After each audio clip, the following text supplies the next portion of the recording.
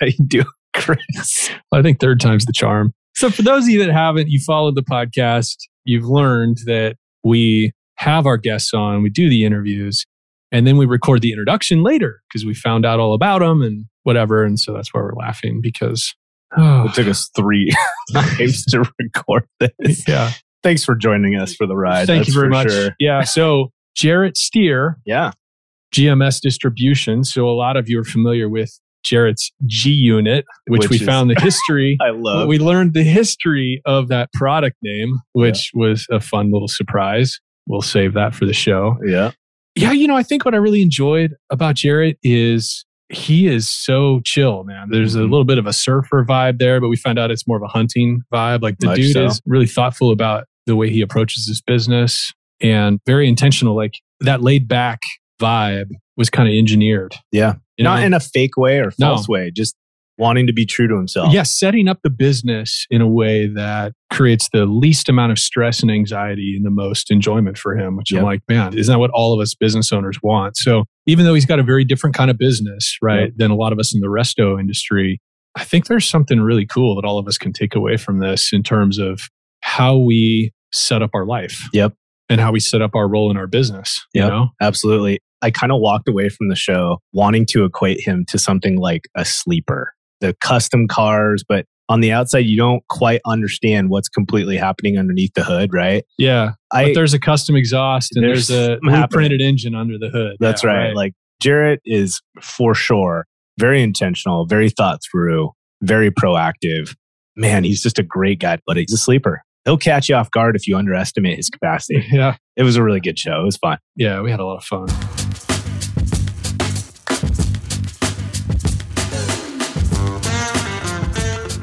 Welcome back to the Head, Heart, and Boots podcast. I'm Chris. And I'm Brandon.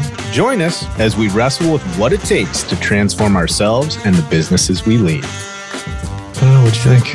I don't know. It was kind of serious. Should we laugh? Hey, brother, we're really excited to hang out with you. So thanks for jumping on the show and spending a little time with us today. Yeah, absolutely, man. Thanks for having me. This is going to be fun. I'm looking forward to it. One of the things that was motivating me to get you on the show is just everything that I've listened to you participate in is like you bring this element of down to earth and not in some really lame way, but just in a lot of fun. Like you keep everybody grounded, you keep things real, and that's pretty exciting. Hopefully that comes out in the show today. We're certainly going to cover some serious I hope I don't come across lame in this show. Yeah. Well, if anybody's going to come across lame, it could have been me before we hit record where we were calling you Gerrett and you're like, gosh. Oh yeah, the name's Gerrett. So hopefully this is sort of a PSA for everybody else in the industry that's seen your name all over the place. And you're like, oh yeah, Gerrett Stier. Everybody, it's Gerrett. It's Gerrett. Everybody loves to hear their name and it pronounced properly. And Stier, Gerrett Stier. Gerrett Stier. Okay. I did, and I said it wrong. Gosh, dang it. Okay. Well, we're certainly off to a strong start, so that's good. Everybody who's listening is now totally at ease, which is great. That's the point. Hey, dude. You're just lucky you have easy names. Oh, yeah. That's true. If you signed us up with like Dan Smith or something, we're probably pretty close to that. Before we get in any kind of seriousness, I think Chris has a question. This is just really... Sometimes the bar is high intellectually, and sometimes the bar is low. Yeah, we're going to start out with the bar very low and work our way in. Yeah, so your G unit. Yes. Okay, I get it. Your name starts with G, and so you've got GMS distribution, the G unit. Or you're a 50 Cent fan. Yeah, there's a real like rapper, hip hop kind of feel to that. Where'd that name come from? Did your wife name your G unit? How did this come about? So I'll tell you. So we're looking at it, and it's the GMS Portable Power Distribution Unit. That's the UL term for the product that I have. It's a portable power distribution unit. I was trying to come up with something a little smaller, a little shorter. I am a huge 50 Cent fan. I'm listening to 50 Cent while I'm trying to come up with this. Legitimately. Oh, yeah, absolutely. So I called it. Yeah. Huge fan. You're talking 12 years ago, and I still listen to 50 Cent. So huge fan, and I'll call it G Unit. That's what I'll call it. So yeah, I had some people that were like, you probably shouldn't do that, but I was like, I'm going for it. I'm doing it. Oh, I love it. That's me. That's who I am, and we're going to roll with it. We're going with G Unit, and it's been great. There's Probably about half the customers don't know who 50 Cent is, and the other customers come up to me and they're like, "Gee, you man." So, yeah. That's awesome, fun. Man. Yeah, he's an interesting guy, man. Have you followed 50 Cent? Like, have you followed some of his work? Like, have you followed what he did with Robert Greene, the guy who wrote 48 Laws of Power? I did not. No. Everybody's like, say what? I'm more just a music fan, but he trolls so many people and causes so many problems. It's like, come on, man. But no, I go back to the get rich or die trying. Right on. That was it. That was the question. Yeah, we're at G Unit. We were excited to find out. No, I'm talking about the 48 hours. Oh, yeah. So anyway, Robert Greene writes these books like the 48 Laws of Power, the 48 Laws of Mastery. Like he has this whole series, really great New York Times bestsellers. Well, anyway, he did a collaboration with 50 Cent. And I think it was basically an updated version of his 48 Laws of Power where, 50 Cent, he's done a bunch of business deals. He's gone bankrupt. He's become a billionaire. All these things. Did he invest in Life Water or something? Like some huge, got like $50 million. Vitamin water, right? Vitamin water. Like $100K investment he turned into like 40 million or something crazy. Anyway, I'll link to it. I'll send you a link. In the whole get rich or die trying, he's certainly succeeding in the get rich portion. He tried to die a couple of times, but apparently he wasn't ready to go. It through. All right. Well, thanks for filling us in on the G Unit. I got to tell you, the 14-year-old school kid in me certainly went rounds with the name, which is, I think, awesome. I think it's why people are not going to forget that particular tool, which is rad. I love it. I do have kind of a serious question for you. I got a FedEx delivery. Just a second. All right. We got it. Is that a bow hanging up in the background, or am I? Yes. I never shoot my bow enough. And I was listening to, I think it's Remy Warren. If it wasn't Remy Warren, I'm just going to give a shout out to him anyway. He's my favorite hunter ever. I love watching and listening to him. But no, it definitely was him. But he said, hang your bow by your door. And then whenever you walk past the door, just grab it, fire 3 shots off and move on. So yeah, I have my bow hanging there and I got a target. It's 18 yards, the back of the shop, and I'll just rip arrows off all day long. And it's really helped out from not shooting it all and regretting it to I probably fire off 60 arrows a day now. Right on. Is that guy an Oregonian? Isn't there a huge hunter that's based out of Oregon somewhere? Like a real famous... Okay. No, I think I don't know where he's from, but he lives in Montana now. Oh, yeah. Well, I think probably if you hunt, everybody makes their way there. I don't know who it is. I'm talking out the side of my neck, clearly, from the depth of my knowledge here. But there's a gentleman, I think, based out of Oregon that's really well known in the hunting scene. Hunter, and I think he's a bow hunter. Okay. You know how like all the sports tend to go through like these phases where they get almost refueled, right? By the right personality becoming fairly famous inside that particular sport or genre. I think this is one of the guys that kind of really propelled that bow hunting scene again. You know what I mean? Kind of gave it new life. I think Joe Rogan really propelled the bow hunting He's another one. Industry too, right? I mean, Joe's a fanatic in the last 5 years. So he's... Yeah, now he is. Yeah. I would say, I think for me, and I don't know how many other people, for me, it was Steve Ranella at Meat Eater was the first one that kind of got me interested in Western hunting. And Joe hunted with Steve. And yeah, Joe's really big into it. And then Cam Haynes. That's the guy. There's so many people. Is Cam Haynes from Oregon? I think he lives in Oregon because he also works with a company like Kiwi Outdoors, or there's another like hunting specific tech brand that he's involved. You know, and it seems like they're all either sponsored, but it's like they like rotate sponsors too. Now I want to know if Cam Haynes is from Oregon. Yeah, if my laptop was closer, I'd be looking it up. Okay, dude, I got a serious question for you. We're about to open Pandora's box with this one. I don't know if that's true, but I got a question for you. All right, so when I met you the first time virtually, you and I were having a conversation and something stuck out to me in that conversation.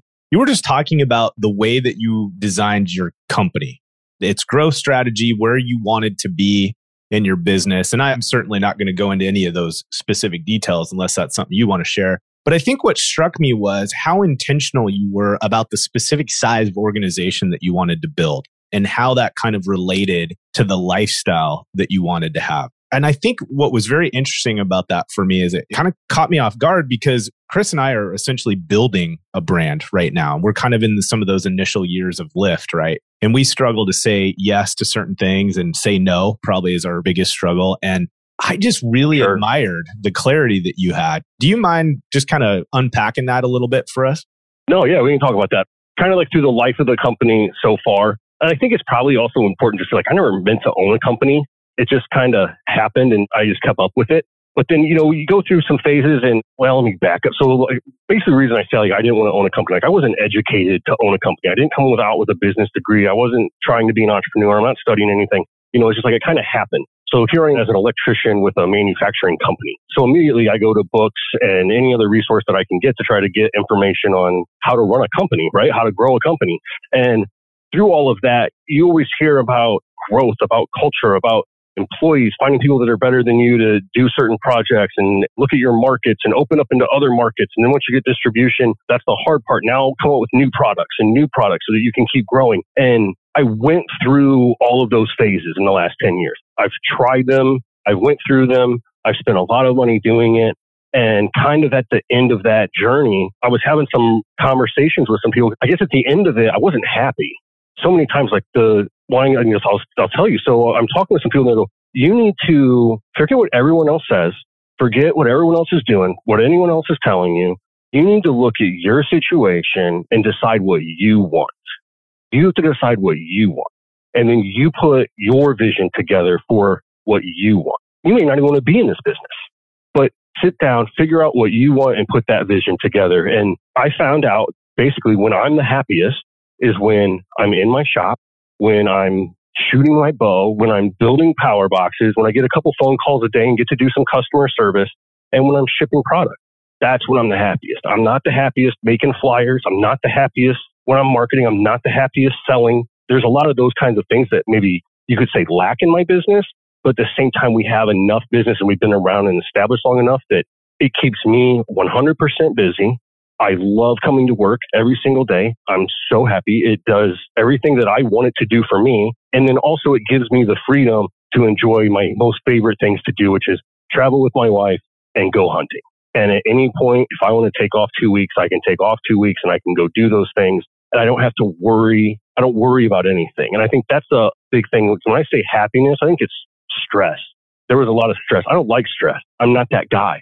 I don't enjoy it. So for me, just been doing it for this long and being where I'm at now in my life, it was making that vision, just going, this is what I want. And then just sticking to it. It's offered such a peace of mind too, just to be able to commit to that and say, I don't care what everyone else is doing, what everyone else thinks, what they think I should be doing. This is what I want to do. And it's working for me and I'm happy. That's where I'm at right now. And I think in a lot of ways, I might be reading into this a little bit, but I think people see that on you. They experience it. I think that's part of the reason that we've heard versions of your show, when you have guests on or you're participating as a guest on other people's show, there is kind of an element that you bring that's just like, yeah, it's just easy. It's good. And I think that a lot of that must come from this stress management by you just being really clear on what kind of company and business that you want to have and building it to that layer. I respect the hell out of that, man. I really do. I think there's a lot happening there, right? It says a lot about your self-awareness. It says a lot about maturity in terms of control of ego. And to be able to make those kinds of decisions and keep those things in check is pretty impressive, dude. How'd you get there? Well, yeah, I mean, you went through 10 years of kind of building the company in different ways and shapes and forms, and you followed some of these book guidelines and stuff that you were getting. Where did the turn happen? How did you come to terms with, I'm not happy doing this? Can you talk us through that a little bit? Were you making money and still unhappy while making money? Or was it part of the struggle to just make ends meet as well as part of the process? Or you were making money and you still weren't happy? I was making money and still wasn't happy. Yeah, there wasn't the struggle in that sense. I was making money and just wasn't happy. And I think it was trial and error. It's make a mistake and you learn from it kind of thing. And it was just over the years of just trying the next thing. That's the other thing about me. Like, I'm not scared to try something. I mean, that was with the podcast 2 years ago when we launched that. And I've talked about it before because I decided to do a podcast and I just went, I'm going to do one a week for 6 months. And I dropped $3,000 on equipment and I went all in. I'll try it. I'll see what happens. And so business over the last 10 years, a lot of that kind of thing has happened. And it was like when I would do something and it didn't work, well, we're going to try something different. We're going to move on pretty quickly and try something new. And then the things that did work, great, that's awesome. But we're just going to keep plugging through it. And I think to your question, it's like we went through a lot of things to where when I get to this point where now I'm 40, I moved my shop from Indiana to Seattle. So it's almost kind of like I got a fresh start. And it was then when I sat down and was like, okay, like when this business gets to Seattle, what do we want it to look like? Once we get it out here, what is it going to look like? And then it was just realizing and having some conversations with people where they said, make it what you want.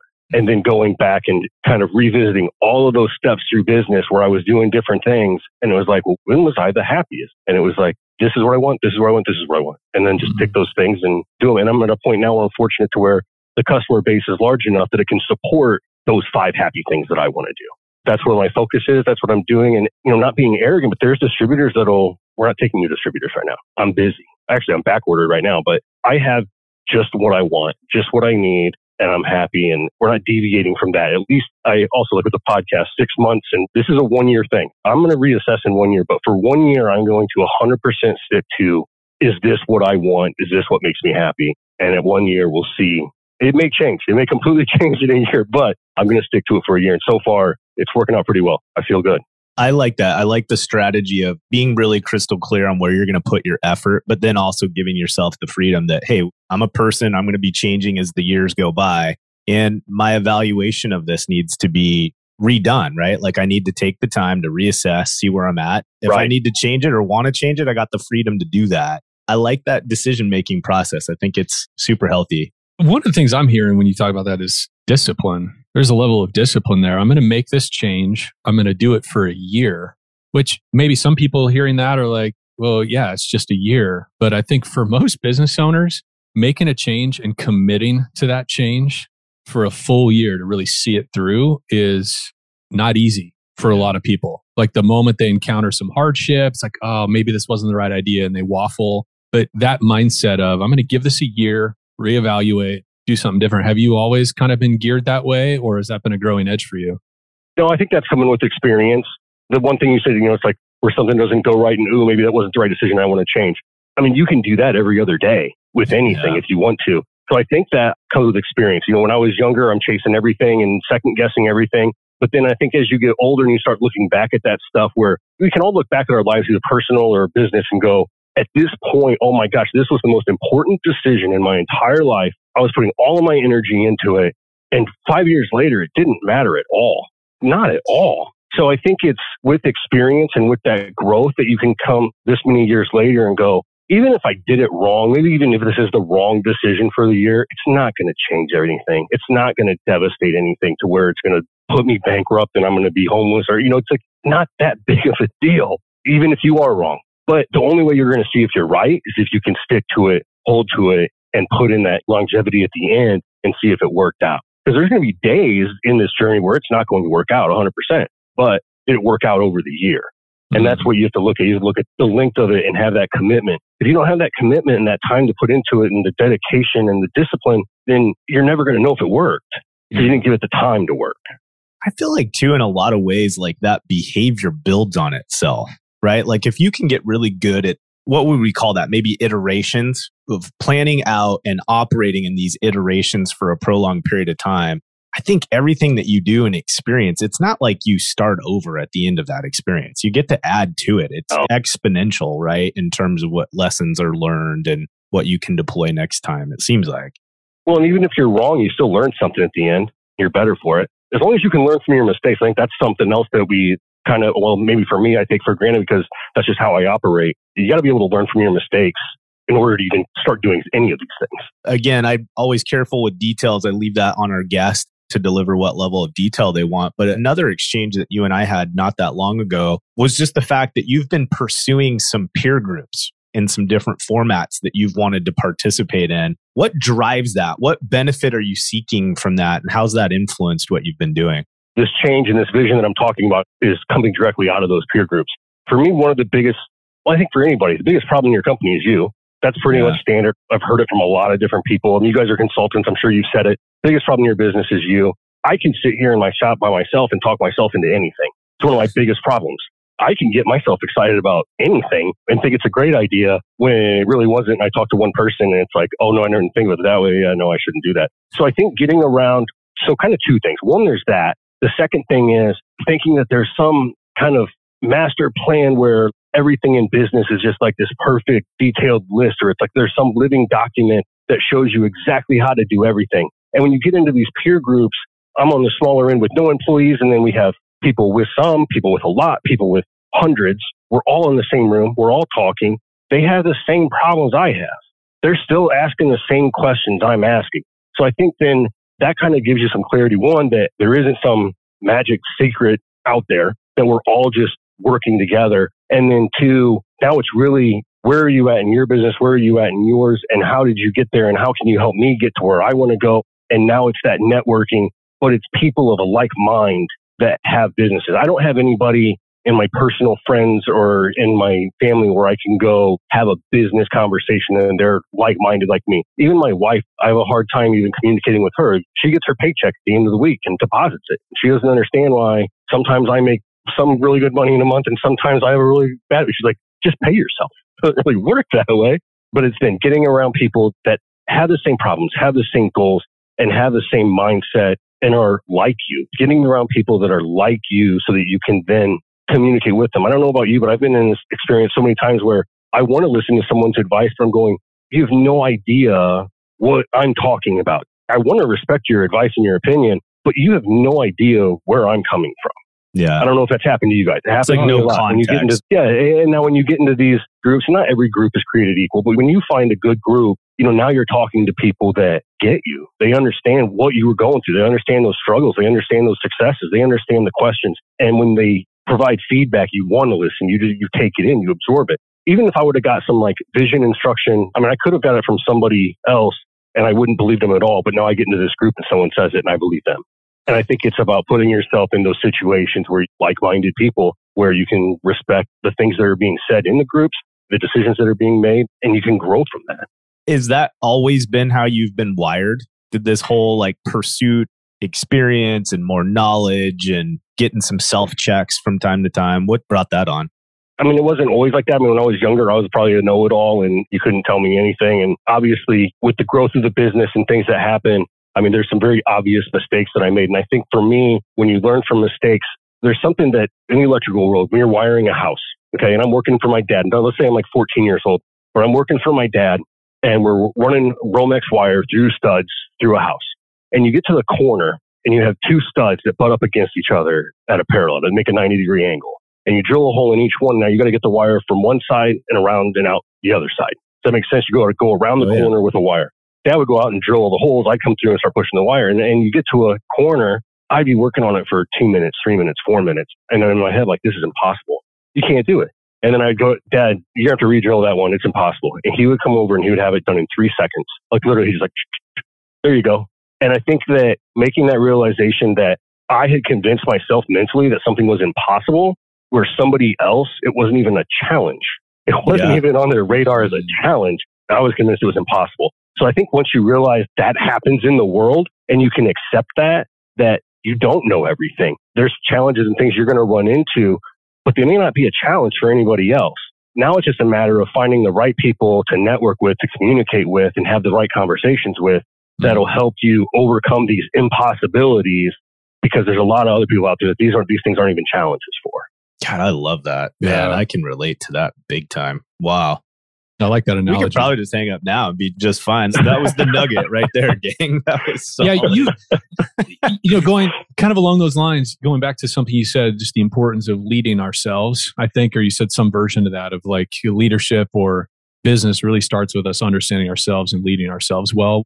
Over the last 10 years, so much has changed in your business since you left being an electrician. What's that growth curve been like for you? What have been some of the major growing edges for you as a person? Not thinking about just the nuts and bolts of business, but what has that path looked like for you in terms of learning and behavior change, that kind of stuff? I don't know if there's any one thing that sticks out. Maybe if I had some time to think about it, I could probably come up with something. But I think with the growth and with the challenges, it's just about overcoming. It's just about getting to the next thing. Once we were established, once we were really set in the market, because there were years that I was just fighting to get my product into the market, where now I think we've got a good spot. People are asking for us. They know who we are, and that's good. So I think it was probably the first storm season. I never had a storm season before. So let's say I was in business for 5 years before I had a storm season. Well, when that storm season came through, it wiped me out. I wasn't ready for it, and I missed out on a ton of sales because I didn't have the stock. I had the stock ready for the next month in August, but I didn't have the stock ready for storms.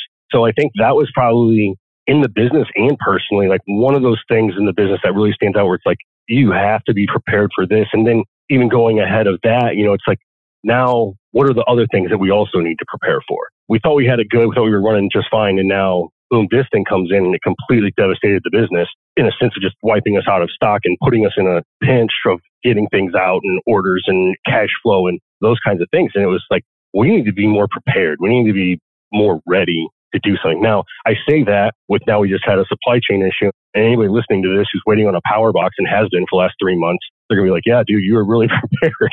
But we did fall victim to the supply chain issue. And we're going to learn something from that too. Or, I am. I'm going to learn something from that. And we are taking steps that that's not going to happen again. But I think it's that you always have to be ready. You always have to expect the unexpected. Just be ready to handle it day to day and then learn from it, make changes and grow to the next time. All right, let's take a minute to recognize and thank our MitResto Mastery sponsor, Accelerate Restoration Software. And I'm fully aware, by the way, that when I say those last two words, restoration software, that instantly creates heartburn for some of you out there, right? Because we probably all fall into one of two camps when it comes to software. We've either cobbled together kind of a version of free website tools and spreadsheets just to make our business work, or we're in the camp where we've adopted one of these existing restoration platforms, one that has all the bells and whistles and supposedly does it all, but we can't get our team to consistently adopt it and input information to it. Yeah, and that's really where Accelerate has honed their focus. They've created a system that's simple, right? It's intuitive, and it focuses on the most mission-critical information, i.e., guys, your team will actually use it. Let's talk about sales, right? After years of leading sales and marketing teams, the biggest trick is getting them to consistently update notes about their interactions with referral partners and clients. And the essential piece there is there's got to be a mobile app experience. And in our experience, the solutions that were previously out there were just too cumbersome and tricky to use. Yeah, imagine, guys, how your business would change if your entire team was actually consistently using the system. Do yourself a favor, go check these guys out at excelrestorationsoftware.com/MRM and check out the special offers they're providing to MRM listeners. All right, let's talk about actionable insights. Owners, GMs, you can't be your business's expert on all things estimating. You might have been 3 years ago when you were writing sheets in the field, but the industry is always changing, and so are the tools. If you're the smartest person in the room when it comes to Xactimate and Matterport, how does that scale? You're the bottleneck.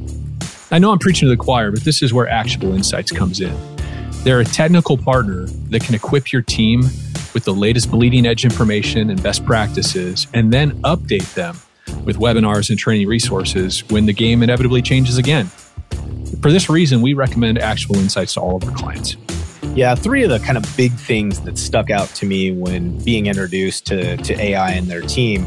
First off is this consistently updated training. I mean, at the end of the day, these guys are the experts. They're out front all the time. They're constantly learning new trade secrets and ensuring that your team's got access to those things. A 3,700 plus page database of Xactimate templates. I don't know what else to say here other than don't reinvent the wheel. It's already available. Download it, copy it, use it, bam. Database of commonly missed items. I think this is huge. So many of us can change the numbers by just moving the needle a couple points, and those commonly missed items can make all the difference in the world. So go check them out at value.getinsights.org/FCG. Brandon and I, we've been talking recently. We actually did a podcast, just he and I chatting about how there's these moments that every business person faces where it's like, okay, there's this new phase I'm entering into and there's new demands. There's a new way I have to think or a new skill that I need. And that's a difficult jump for some people. It's like some business people may have encountered that storm season and just been totally knocked off balance. Like, okay, well, they would just stay a little tiny mom and pop shop instead of trying to figure out how to navigate those huge influxes of business and planning ahead like you're talking about. They would shrink back and be like, I don't know how to do this. And they would just stay this little tiny shopkeeper rather than growing through it. So yeah, no, it's good. So one of the things you touched base earlier was this traveling with your wife. Talk to us a little bit about that. What do you guys prioritize? What are you guys doing? Well, before COVID, we haven't done a lot of travel recently, but before COVID, we basically committed that we were going to go overseas at least once a year. And We don't know where, but just out of the country. Our first trip, mine and hers, out of the country was for our honeymoon. We went to Paris, we went to London, we went to Versailles. It was amazing. We loved it, had a great time. And it was when we came back from that, it was like, you know what, we should do that again. And I think as far as travel, I've been fortunate in my business that I've been able to travel a lot and go see a lot of places with trade shows and open houses and going and meeting people. So I've really been fortunate that I've seen a lot of the U.S. And then when I was traveling, I always took the opportunity. I always stayed an extra day or 2 days to go to the sites, go see some stuff, go enjoy some food. That's a thing that I enjoy to do, go into a new city, find that little dive and little gem somewhere, talk to some locals and go there and enjoy that, enjoy a brewery, enjoy a barbecue, whatever, go and do those things. And my wife, with her work, she was traveling a lot. So when we went overseas, that was a completely new experience for us. It was awesome. We had the greatest time. And so that was one thing, to make the commitment that we're going to go overseas at least once a year on some trip. But like I said, with COVID, we haven't been able to do that yet. Down. That was one of the things. And then we always try to get away for like a little 3-day weekend whenever we can, or go something outdoor in the Pacific Northwest, go hiking, go camping. She loves to get one of those camper vans and go to a winery or something like that. Just go out, go explore, see stuff, see new stuff. How do you guys keep that fun? My personal experience, obviously, is when you're either leading a company or you're growing a business, like it is hard to not have your mind in that thing 24/7. It's like finding that time to be present and really stop what you're doing and be clued in on your partner, and those exchanges of those times together is hard, man. How do you guys manage that? Her and I are both so independent and business driven. I mean, she's very career driven. We made the move out here for her career. I'm very business driven. So I think a lot of, even in our personal time for us, is still talking about business and goals and careers and where we're heading and are we getting there and are we on track? And a lot of those conversations that bring us close together are still about business. At the same time, I mean, you do have to turn it off. I think for me, when I turn it off is when I go hunting, when I can just turn the cell phone off. I put a do not disturb on. My voicemail already says I don't listen to voicemails, and I can just put that away, go up on a mountain somewhere and just forget about everything. And I think with her too, I mean, when we do get together, me and her on a personal level, like when we go out like that, exploring new things, seeing new things, I mean, that's going to keep our minds occupied, eating new foods and that kind of thing, meeting new people. I think that for both of us keeps us occupied enough that we can step out of that business for a minute. Yeah, that's cool. Is that all pretty intentional, or does it just happen that way? Do you guys talk about like, here's a priority that we want to have, let's try to protect this, or is it pretty natural between the two of you? We talk about it. We're very intentional with our time, who we spend it with, where we spend it, what we do. It's all very much talked about and planned, and then we go do it. Thinking back, it's almost like the business, like, well, we'll just go try it. If we don't like it, we won't do it again. If we do like it, we'll put it on the list for next year and do it again. But it's like, let's go try stuff. But it's very intentional. And we sit down, we know when we're going to take vacations, and we force ourselves to. I mean, it's like, hey, it's coming up on this month and we haven't done this yet. We need to get it scheduled. We need to get it done. Because it's important in life to have those things. To have those things to look forward to have those experiences outside of business. It can't be work all the time. And I think so many people too get caught up in, I have work to do, I can't leave, I can't take off. That work will be there when you get back. I've never come back to work and it hasn't been here. You didn't lose it. It'll still be there. So I think understanding that and just allowing yourself to go, this is my time, I'm going to go do this, and it's going to happen. It's mental, it's preparation, it's planning, and then execution. You just have to go do it. One of the things I really appreciate about a lot of the conversation that we've had today, dude, is this idea of you're a down-to-earth guy. You're a blue-collar guy, came up in the trades. Your trade industry now that you focus on is really surrounded by and serving the blue-collar working force. And I hate to say this, but your intellectual capacity is so high, bro, like in terms of your self-awareness, the way that you think about your business, the way that you think about your relationships. Here's where I'm going with that. I think one of our biggest struggles and one of the things that we just get honestly heartbroken about is how little our current younger generations, how little they know about trade environments and blue collar environments, and the fact that we have really done ourselves a disservice of beating down and devaluing the kind of people that do what you do, that do what we do. Anyways, I just want to take note of is like, you're the kind of guy that I want more young people to be hearing, because you are so relatable and real, but yet at the same time, man, there is so much happening in your mind that you're not only executing on, but that you can communicate and articulate so well for people to understand and hold on to. It's like, we need more people to hear guys like you because there's so much potential. The stuff that you're building, the type of companies that you work with and partner with, what an awesome experience. And so much more than I think in a lot of ways what we've said is available to those that pursue careers or industries like you have. I don't know. How do you feel about that? What have you been wrestling with in regards to that? Just as far as like more people coming up in the trades, younger people, I don't know. When we start talking about the younger generation and the younger workforce, that's one of the decisions why I decided to work alone, because that's what makes me happy. It doesn't make me happy to work with other people on the bench. I don't know. I think there's a difference in work ethic there. I also listened to your guys' podcast. I don't remember his name, but basically he was talking about the mentorship rather than leadership. Yeah. Talking about that. And dude, I'll be honest. I was listening to that and I was just cringing. I was like, I could not imagine if I had to come to work and be a mentor for 4 people. I just want to come in and get my work done. And I want you to realize that I'm the old school guy, man. I'm like, I just want you to realize that like, I appreciate you and that's why you get a paycheck. I share my money with you. I create an opportunity for you and then I pay you to help me with that opportunity. Like that should be enough. I don't understand how that's not enough. I think that mentality is what's also hurting it. Why maybe the trades aren't sexy, but maybe also the kind of guys that are in the trades right now are guys like me. We're just old school. I don't know that we as leaders in the trades, the owners of trade companies, I mean, I know my dad owns an electrical company. He doesn't mentor anyone. He's like, he never asked to work. That's what I pay you for. I think it may be too that some of the new people coming in, they also just can't make it in the trade. The trades aren't offering them what they need to succeed in work, I guess is what I'm trying to say. I'm not trying to say like one person's bad, one person's good. It's just that I don't know that they're going to get what they need. I don't know that the trades even are available to offer this whole other side, this whole mentorship, this whole other side of employees and employee relationships. I don't know if it's there. And I don't know if it'll take a generation to pick that up. But from my experience and everybody I've worked with in the trades, it's very, very simple. Put your phone down and go to work.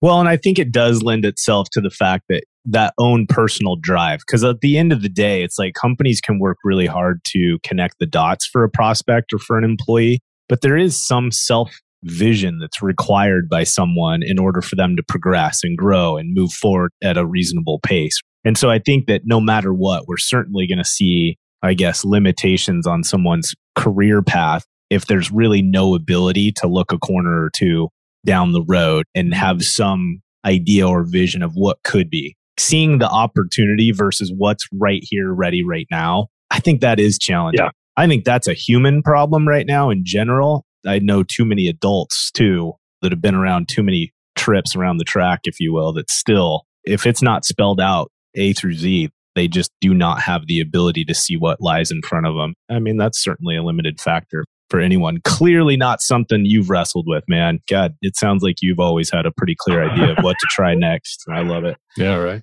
Something else that hit me when I was thinking about you, I've really watched the way that you've kind of interacted with some of the names in our industry. I was going back to that podcast series that you did with Rachel, which I really dug, how you guys kind of swapped roles depending on whose show it was. And yeah. That was so great, man. And I didn't catch all the folks that you had mentioned on your side, but if you don't mind, like that one person that you feel like has really had the most impact on, it doesn't even need to be career. I'm thinking like, man, like who you are. Who had the biggest influence on that? What was it?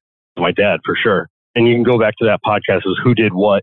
That was one of the most fun podcasts I've done and recorded. That was such a good time. But yeah, it was Who Did What.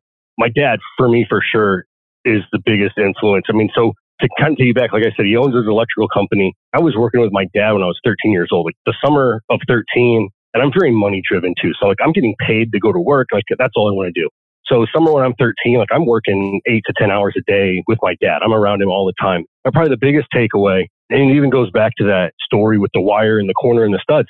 Dad, I can't do this. He's like, don't say can't.